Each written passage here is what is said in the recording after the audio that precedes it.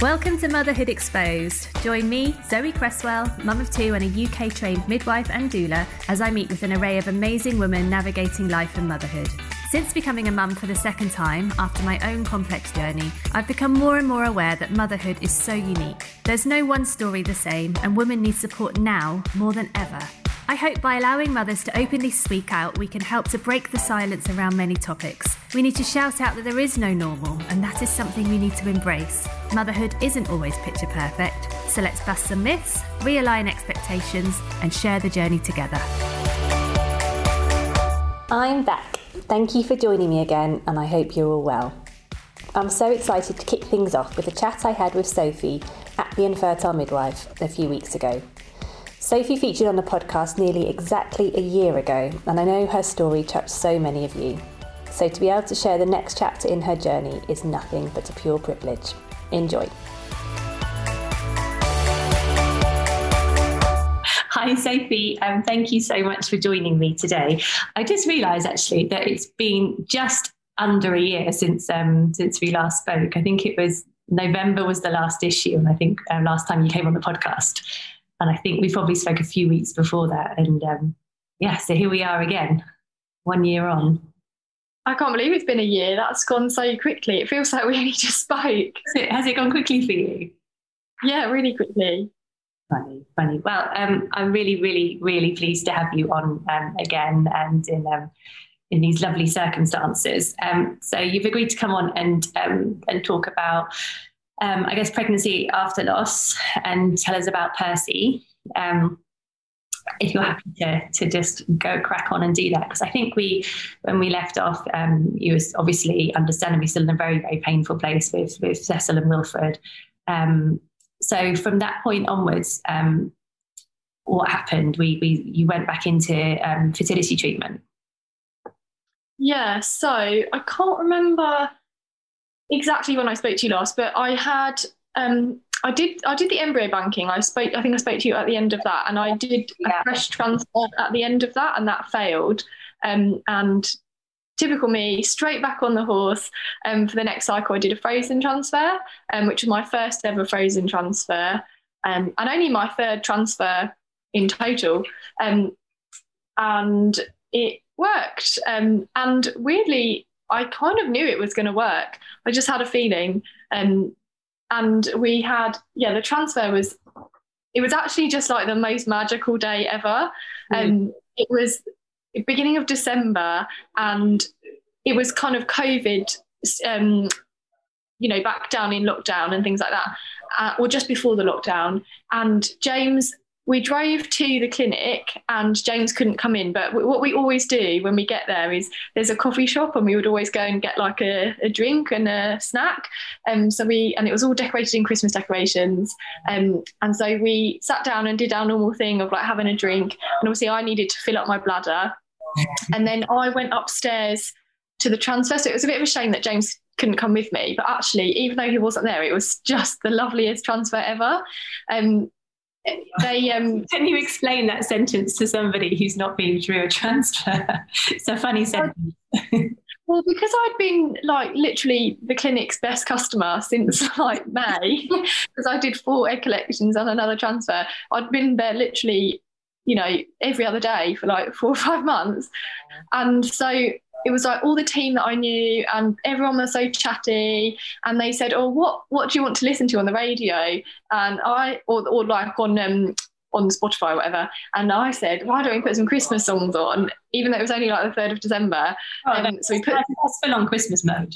Come on. Oh yeah, I was like, we put our decorations up that day when we got home, and we put the Christmas songs on, and we were chatting, and George Michael came on, and we were chatting because he paid for some couples or a lady to have IVF and things like that. So just like chatting about that. And this is so cheesy, but at the moment of the transfer, when they put the embryo through, it was Mariah Carey, "All I Want for Christmas Is You." And it was like so cheesy, but I was like, this transfer is definitely going to work. I know that was in fertility style. Yeah, I mean, that's obviously really naive of me, but I just had this feeling like my doctor, he was like, that was just like the transfer couldn't have gone any better. Just everyone was in such a good mood. yeah, and it just felt really special. And then, yeah, we came home and put our decorations up, and yeah, it was just like, I couldn't have asked for a better transfer, really. It was just so, yeah, really lovely. And then a really magical day putting up your decorations and things when you got home as well, because that's always special. Yeah. Yeah, we love doing that. Yeah, it was just, I couldn't have asked for like a nicer day. So yeah, that was really lovely. And then obviously I had the 2-week wait, which was not so bad because I was expecting good news. So it would have been a big crash down if it hadn't been good news. But I did start bleeding about a week after the transfer. And I was on quite a lot of progesterone. I was on the pessaries and injections. But I said to the doctor, oh, I'm bleeding. Can we just check the progesterone just to make sure? He said, yeah, come in. So he came in and he said, look, whilst you're here, let's just check your HCG because you're having a blood test. Wow. I was like, oh, God. So he checked. Oh, I can hear Percy. No, it's okay. If you need to grab him, just grab him. It's fine. Well, I think he's just having his nappy change. So once he's done, he'll probably come in for some food. So, yeah, the doctor checked my HCG and so I spent the whole day like waiting because I knew the progesterone wouldn't have been low because I was taking such high amounts and it had been checked before and it was high. So I kind of was expecting that it was like potentially like implantation bleeding or something like that. And yeah, the doctor phoned and said I was pregnant, which, yeah, felt almost a bit in disbelief because before when I had the twins, I just did a pregnancy test. Whereas this time someone's telling you you're pregnant and you're almost a bit like, really, am I? And obviously I did have to do a pregnancy test just to check myself. Are they right? This doctor, this person who's been to get it. Yeah. So that was the beginning really. And then obviously then you're on like a whole different roller coaster, aren't you? Of now I'm pregnant, now I have to kind of go through this again. And, you know, the first 12 weeks is always quite tense anyway. I did have a bit of a dramatic start. It seems like such a long time ago. I ended up going to A&E on Boxing Day. That was fun. Wasn't too much. So I started bleeding on Christmas Day, I think. No. And didn't want to kind of ruin everything on that day. So kind of just didn't say anything. And I must have only been about 6 weeks pregnant. And so the next day I finally was like, oh no, like let's go to A&E. And that was like such a waste of time. They had no idea what they were doing. They tried to do an abdominal scan, you know, like just rubbish really. And so I just like left with absolutely no reassurance that everything was, they did an HCG actually, that came back like obviously normal. And just had to wait until my scan at my clinic, but because of like Christmas and New Year and things like that, the clinic closes, so I had to wait quite a long time for the first scan. And he was in there all fine. Wow. So you, between finding out you're pregnant, you didn't have another scan until after Christmas? Yeah. Wow. Yeah. Gosh, I was scanned weekly. I would have loved that, but yeah, no. So I didn't actually have, I think I would have only been like 7.5 weeks pregnant or something like that. So it actually wasn't that long, but I'd found out only a week after the transfer. So that was like when you're 3 weeks pregnant. So actually it did feel like quite long. It did feel like a really long time to wait. But at the same time, I know this is going to sound really funny, but I kind of thought, well, if it goes wrong now, it's better than it going wrong later. Yeah. I know that's just not a nice way of looking at it, but yeah, having had a later loss, I just thought like, oh, well, if it's going to go wrong now, like, just get it out of the way sort of thing. So when you had your scan at the clinic, what was that like? How did that feel? Oh, I had to go by myself again because we were in lockdown. Yeah, I mean, it's one of those things that just feels so surreal, doesn't it? Like now I look back, you know, I had bad morning sickness again. Yeah, you just kind of feel, I don't know, like I guess a bit detached from it all really. There's not really another way to say it because, yeah, you don't look pregnant. I felt rubbish, but I knew I had such a long way to go that it's hard to be excited really. Yeah. And when did you start to tell your family and friends? Oh, so we told our both sets of parents straight away, but then we didn't tell anyone else until I was like 25 weeks pregnant. Not your sister or anything? Oh, so no, we told my sister and my brother when I was about 15 weeks pregnant. But yeah, I just couldn't talk about it. Even though I thought it was really obvious, like at work, I felt like everyone knew because I was like green. But yeah, no, I just didn't want to talk about it. And can you explain that? Basically, when you get pregnant, everyone's like, oh, congratulations, how lovely. And I didn't feel that way at all. I didn't feel like how lovely. I just felt like how terrifying. So I just couldn't really engage with people being happy for us, because not that I wasn't happy, but there was just many more emotions rather than just pure happiness. It was very mixed. Yeah, so I just didn't want to engage with other people trying to be happy for us.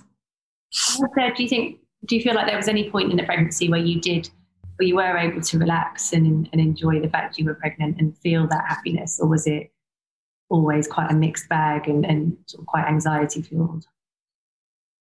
Oh, I was really, really anxious. There was like a few weeks where I would feel kind of okay. I would say between about 28 and 31 weeks, I probably felt like okay. But other than that, I felt 3 weeks. Really, 3 weeks. Yeah, they were the only times that I felt kind of a bit better. Basically, it was very, very long. And I was quite surprised. So I lost the twins at 21 weeks, and I had sort of hoped that once I'd got to viability that I might feel better about it. I didn't at all. It didn't make me feel any. I mean, obviously I was relieved to get to viability, but it did not make me feel better at all, because I just thought, well, yes, he would get to go to NICU, but still not great, is it, to have a baby at 24 weeks, or still not great to have a baby at 26 weeks. Then at 28 weeks, I did feel like, oh, maybe it'd be okay if he came now. And then to 31 weeks. And then after that, I was just getting more and more anxious that something bad was going to happen the closer it got. Just felt like it could all be taken away at any moment. And it was just terrifying. Now I can't even, I know it's only been 7 weeks, but I'm like, wow, I can't believe I had to live through that. It feels like this huge weight on you the whole time. And did you have anyone to talk to? Obviously, you've got James in your family, but was there anyone professional? Did the clinic offer anyone, or did your hospital offer anyone for you to kind of offload to? So I was rejected from perinatal services 3 times. I was really disappointed. Area. Sorry? Because you're out of area.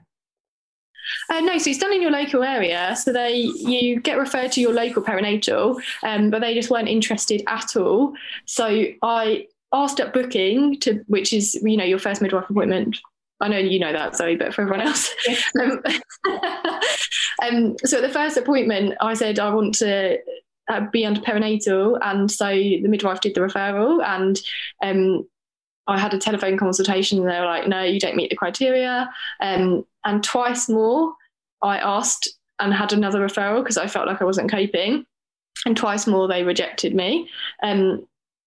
So yeah, I feel really bad about saying this, but I was self-referred to IAPT, which is like a local mental health service. I mean, it's national, but it's local to your area, and found that really unhelpful. So I basically didn't have any professional support at all. That's the end of it. And the clinic the actual fertility clinic doesn't offer anything that's not part of the service? No, they discharge you at 10 weeks. Wow. Yeah. I mean, I had amazing midwife care. I'm sure you did. No, but it's not. And what about when did you start to feel him move?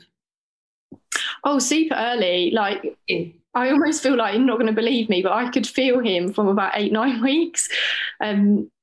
Yeah, just really, I know it sounds mad, because if someone said that to me, I would be like, no, you're not feeling that. But I was. And yeah, I felt him super, super, super early, really, really early. Oh, that's incredible. And was he like, did that offer you any reassurance at all? Or was it something else to worry about? I mean, at that gestation, obviously I wasn't worried like about movements. It was just quite nice. Like it was really small, really subtle. I guess the movements can be very anxiety inducing. Fortunately, he was fine. I went in for reduced movements once, and actually that was on a day that he turned from breech to cephalic, so I think the movements were different, and that was when I was like 28 weeks, and so he actually was very good and wriggled the whole time, which was really nice. But I was very conscious of like, is he moving? And what about work? Did you continue to work throughout the whole pregnancy? No. So basically when I got to 22 weeks pregnant, I went a bit loopy, basically. I couldn't really cope. So I was admitted to hospital at 22 weeks because I thought I was going into labour. And I stayed in hospital for 5 days, with like threatened preterm labour, basically. And after that, I just couldn't go back to work. I just was like, I just need to make sure that everything's okay. And so I didn't physically go back to work, but I did go back to work because I started working from home. Okay. That's good that they could offer that. Yeah, I think I had like a month off and then I started working from home. I think it was from like 26 or 27 weeks. Obviously, that's just because of COVID. They let me start like a little bit earlier. So that was really helpful. Oh, that's great. Amazing. And in terms of like being able to buy things for him, were you able to do any of that? So when we got to viability, 24 weeks, we went and bought one baby grow. And that was all kind of I felt comfortable doing. But James and my mum were very much like, you're going to have to buy some things. Like you're going to have to buy some things eventually. So I can't remember how many weeks I was, but we did start buying like the furniture and things, mainly because James was very much like, we're going to have to buy things.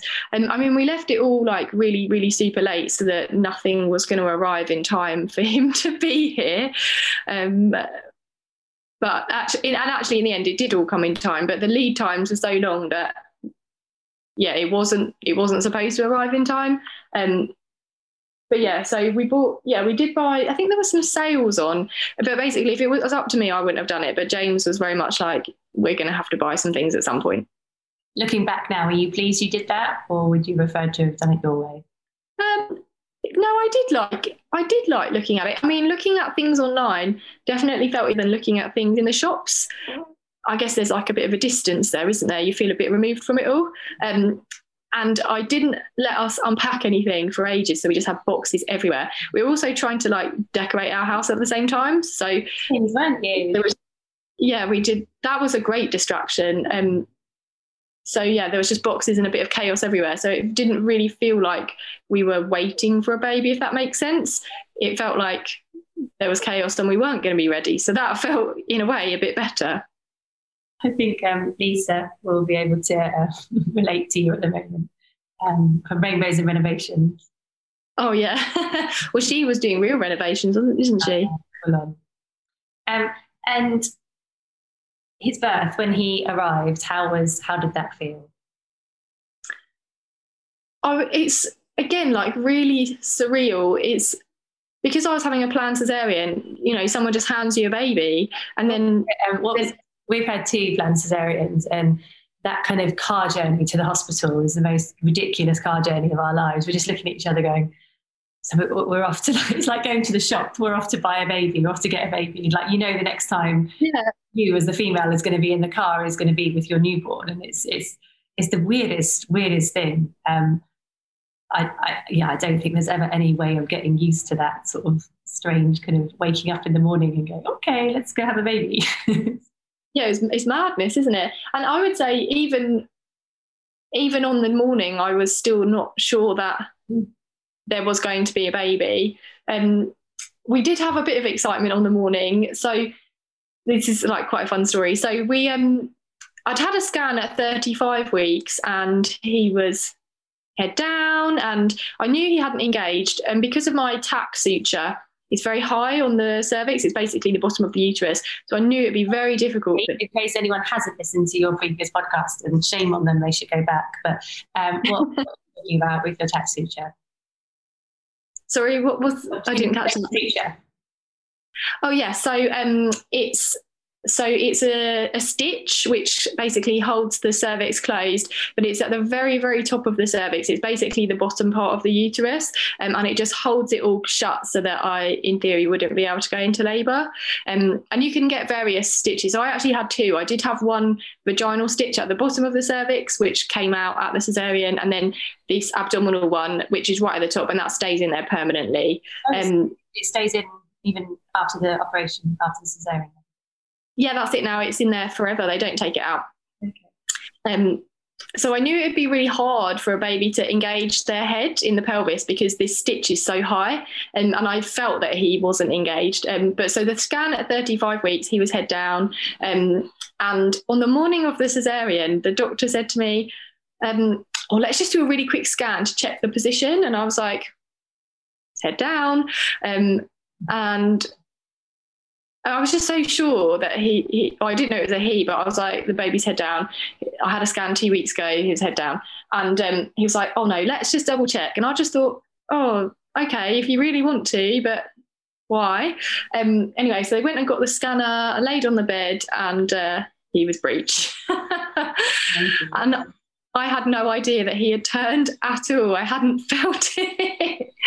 Well, there you go. It's probably a good thing, because when they're breech, I can vouch they're right underneath your ribs and they're dancing on your bladder. So it's not great. So it's a good thing you didn't notice. And why did you choose not to find out his sex?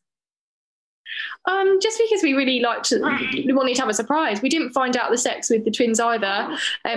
So yeah, it was we just liked the idea of having a surprise, and it was a really, really lovely surprise when we did find out that he was a boy. That's amazing, and well done for everybody for keeping that quiet with all the scans. I think that's a good effort when you have so many.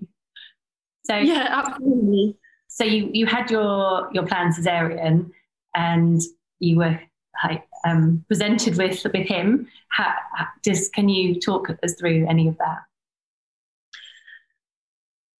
Well, again, it's just such a surreal moment. I couldn't believe that he was a boy. I mean, he had a head full of hair, which was really dark, which I wasn't expecting. And then you have to look after a newborn. So you don't even really, it's one of those things where you're just completely thrown in the deep end, aren't you? Like, all of a sudden, it's all about feeding and changing and all of those things. And I'm like, oh my gosh, I'm in charge of this human being now. It's madness. And he was, so little. And yeah, I mean, even now, I'm like, is he ours? Like, did they put the right embryo back? I don't know. It's like, just seems like, can't believe that it's finally happening.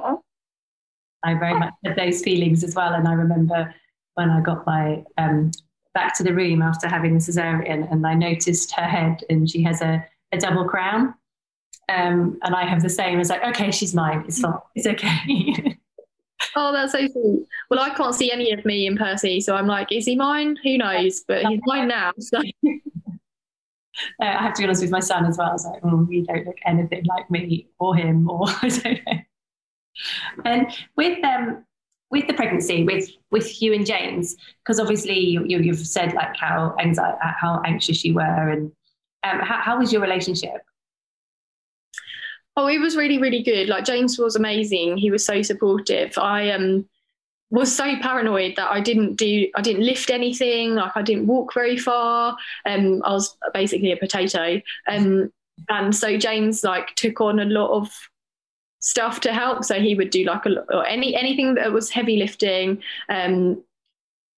Just loads of help around the house, but just emotional support as well. So I was very nervous the whole time. And he was really, really understanding and supportive. And I always felt, that he was there and he was on board. I mean, it's very different when it's not inside of your body. Like, I was overthinking every single tiny little twinge, and saying, is this normal? Is this normal? I don't know. Like, I'm frightened, blah, blah, blah. And he was just very good at, helping me rationalise it. I think he thinks he's like an honorary midwife, basically. Maybe he should be. No, absolutely. And had you discussed baby names? Yeah, we still had, so obviously we had boys before, and 2 of those names were taken. So we had one boy's name. Yeah, we ended up with a boy's and a girl's name that we both really liked. So it was easy, done. Yeah, that was it. And what was it like introducing Percy to your family? Oh, it was so emotional. So emotional. I feel like, 4 years in the waiting, there was just so much anticipation. I feel like we'd all been holding our breath for 9 months. Yeah, it was really, really, really special moment. And I'd almost forgotten that Percy isn't just ours, like, he's theirs as well. And that was really nice. Yeah, that's really special. And now that he's here, how is your anxiety? Oh, well, obviously, like, I feel like it's much more normal. So, like, just normal mum stuff, like, is he breathing? Is he feeding properly? All those normal things. But I do kind of look back and think, wow, that was like a different life, like going through all of that worry. And I've said this to James like quite a lot, like, could I put myself through that again, knowing how bad it was? Because I think there's like a certain naivety of, I knew I had to do it if I wanted to have a baby, whereas now I have a baby, so technically I don't have to do it again. Obviously, at some point I would like another baby, but I don't know if I could put myself through that again because it was so heavy, basically. Do you think it would be the same second time round, third time round? Sorry. I think it would be different. Like, knowing that I have brought Percy home, hopefully would make me feel more confident, and hopefully I'd be so distracted looking after him that I'd have less time to worry, in theory. I don't know. Like, I don't know if pregnancy after loss gets less scary the more times you do it. Yeah. I don't know. And have you found that being a midwife has impacted anything about early motherhood? Yeah, I've realised that we don't know anything at all, especially about breastfeeding. I've noticed that a lot from your posts. Like, Yeah, so I would say that the only thing that I knew about breastfeeding was latching the baby or like positioning an attachment, like the theory. I don't feel like I knew anything really about what it's actually like. So, we always say, the baby will feed 8 to 10 times in 24 hours. That's a minimum 8 to 10 times. Like, he fed way more than that. And just the whole thing of like, he didn't want to be put down. When mums would say that to me, I'd be like, I didn't really understand when they say he doesn't want to be put down. He does not want to be put down ever. And just just felt, massively, I'd say massively unprepared. It's so interesting. That's really interesting. So do you think if and when you go back to work, it will change who you are as a midwife, how you practice? Definitely. Like, when I'm teaching people about breastfeeding, I feel like, obviously everyone's experience is individual, but I don't really feel like people talk about how relentless it is and how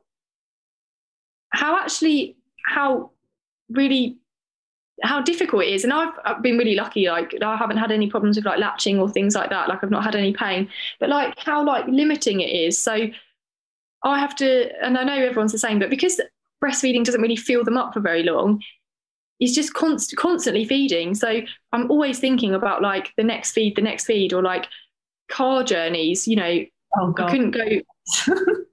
Yeah, like you can't really go more than like an hour and a half, because then you have to stop and feed him because he'll cry. Like they're just not full for very long ever. So it's just always feeding. And I feel like that's not spoken about enough. Like people, I guess even though people know that breastfeeding is hard, I thought it would be hard from like getting the latch right, sort of thing. But actually that wasn't the hard bit.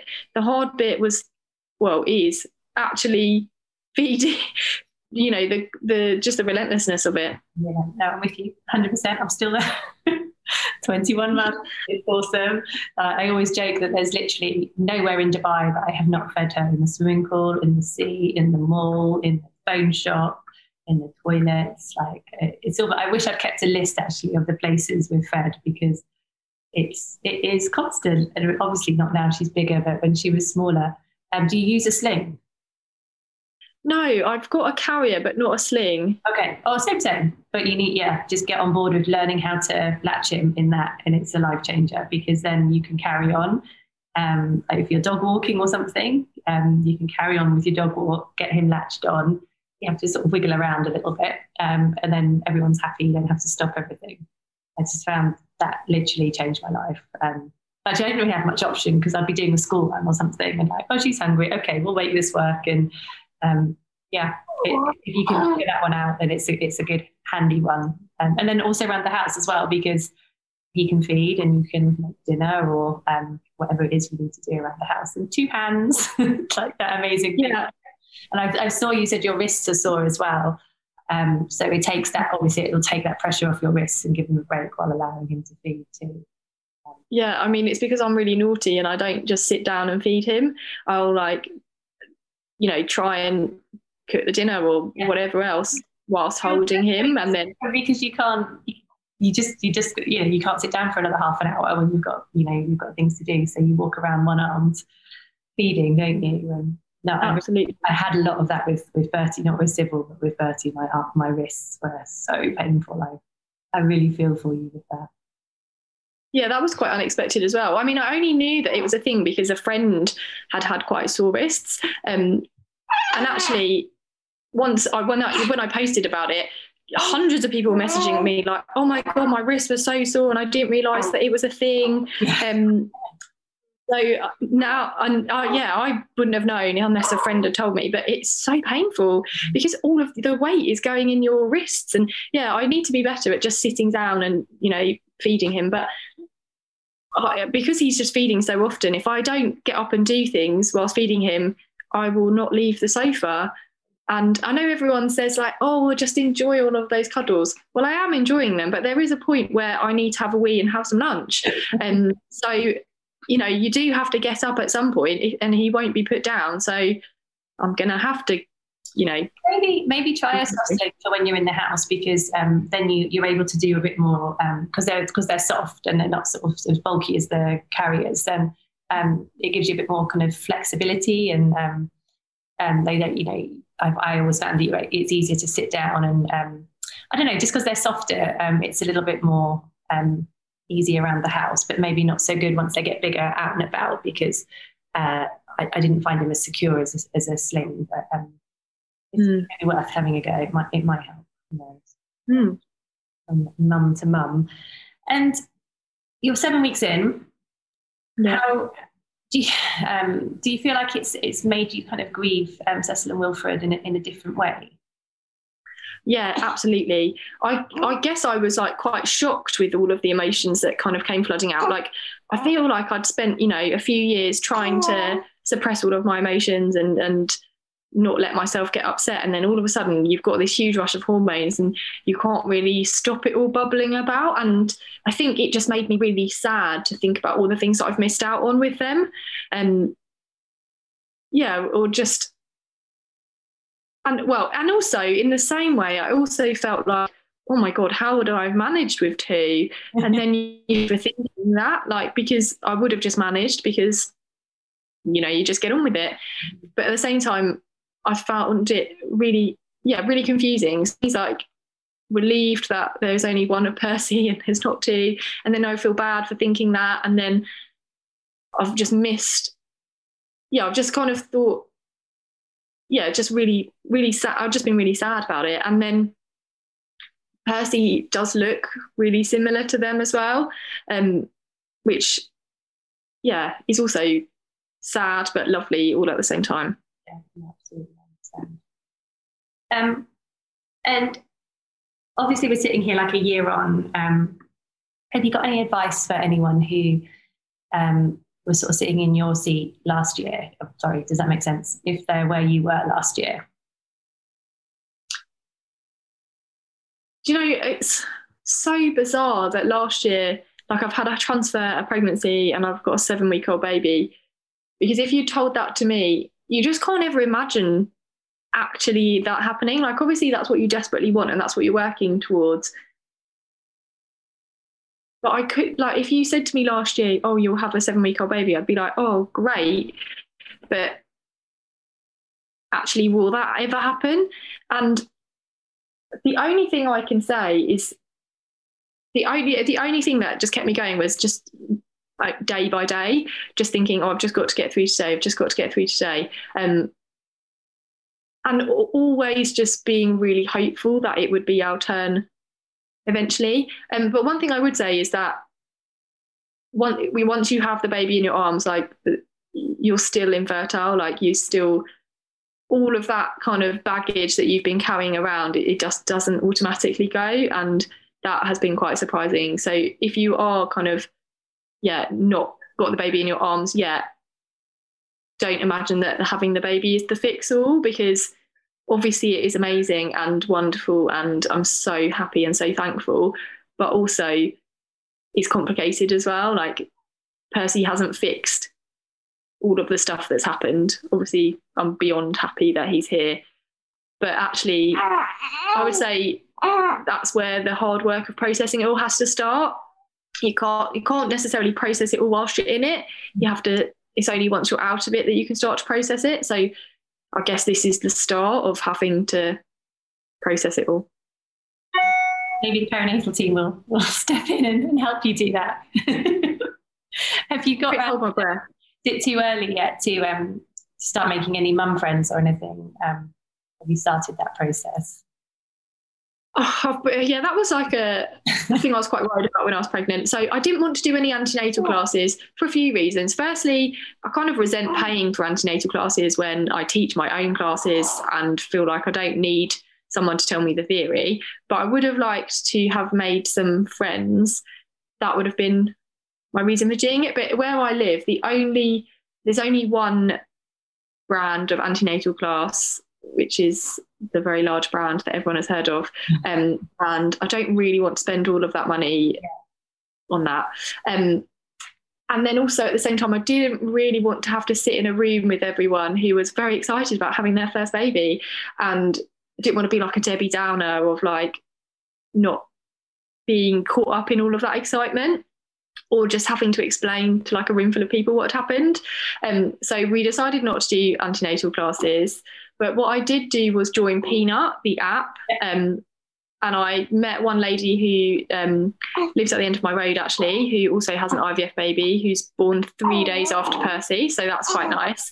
And I think hopefully when I start like getting a bit more confident to go out and about, I'll be able to meet some mum friends that way. But even then, I'm still a bit nervous about it because, you know, having to explain that he's not my first, but he is sort of the first baby that's come home. And yeah, it's just,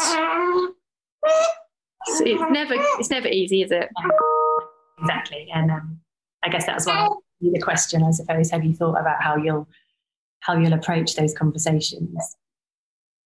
Well, like even before Percy, I would, you know, it depends. If you're going to see that person again, then I might explain that he is not our first baby. But if I'm never going to see that person again and it's just easier to be like, oh yeah, he's the first, then I'll do that. Yeah, I think it depends on the scenario, really. Totally. So, thank you for speaking to me. And Percy's been a little superstar. I mean, you might not feel like it, but he's quite. You can really hear him squirming away. Is there anything else you would, you like one piece of advice you wish you'd known, or anything else you'd love to say to other people that perhaps wasn't obvious to you? So at the time when I was pregnant, I did not love it. It just felt like so precarious all the time. Like I was just always worrying that something was going to go wrong and that, you know, he was never going to come home.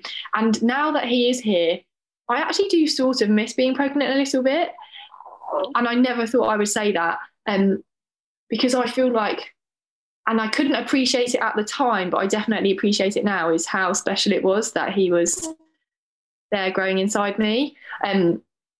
Also, it feels very bizarre that ever happened. Like, I'm like, were you inside me? Like, did that happen? And one thing I'm really glad I did was take loads of photos. And I know that can be quite difficult when people are pregnant after loss. But the reason that I did it was because I really like having the photos of me pregnant with Cecil and Wilfred. And I wish I had more. And so I thought the same thing of like, all goes tits up. I want to have lots of photos because they are really special. So I took loads of photos, and I'm so glad I did, because yeah, it's just really nice to look back on. I'd also say from my own experience that they like looking at pictures of you pregnant as well. They like knowing that that's where they were. So my eldest loves seeing, likewise, I don't have loads of me pregnant with him, but he loves to look at them and go, oh, I was in your tummy, that's me. And it's a really special time for them as well to be able to reflect back on them. Do you feel like, might be a daft question because you've very much got your hands full and very busy now, but is there a bit of you that kind of misses the IVF or misses the routine of it, or because it was pretty much a full-time job for you for a long time? Oh, it was a full-time job. So I will say that I was thinking about IVF again, like the day he was born. I was like thinking, I just had my IVF head back on straight away. Not to say that I would start straight away, but it's become so much a part of my life that it's hard not to think about it. Like, so I was thinking about, oh, has my delivery affected, any future transfers or all things like that. So I would say that my IVF head is still firmly there. And I kind of said to James as well, like, almost I just want to get it all out of the way. Like, I would actually really love to just say goodbye to the IVF life, which means that you just have to keep going, don't you? Like, if you want to have another child, for me, it's going to be IVF. So that means I'm still going to have to be thinking about it. So part of me is like, I just want to do all of the IVF, get it all done, and then I never have to think about it ever again. And then other days, I kind of think about it in a more affectionate way and think about how lucky we are, blah, blah, blah. But yeah, other days I'm like, God, this stuff is horrible. Like, just do all the IVF, then shut that door and never think about any of that again. Do you still have, because you did lots of egg collections, do you still have embryos frozen? 3. Right. So it's a possibility then. We'll see. Sophie, thank you very, very much for speaking to me. And I know people are going to be so pleased to hear your story, part 2. So thank you for your time, and thank you to Percy, who's been a real superstar. And if anyone wants to find you, they can find you on your Instagram. Yeah, at the Infertile Midwife. Is that going to change? Still infertile. Amazing. Thank you very much, Sophie. Have a super day. Thank you for having me. Thank you for listening to Sophie's story. I really hope listening has brought to some of you hope for the future. But more than that, I hope it's helped to educate us all in how to support families through pregnancy after loss. Thank you for tuning in, and I'll be back next week with another very special guest. Bye.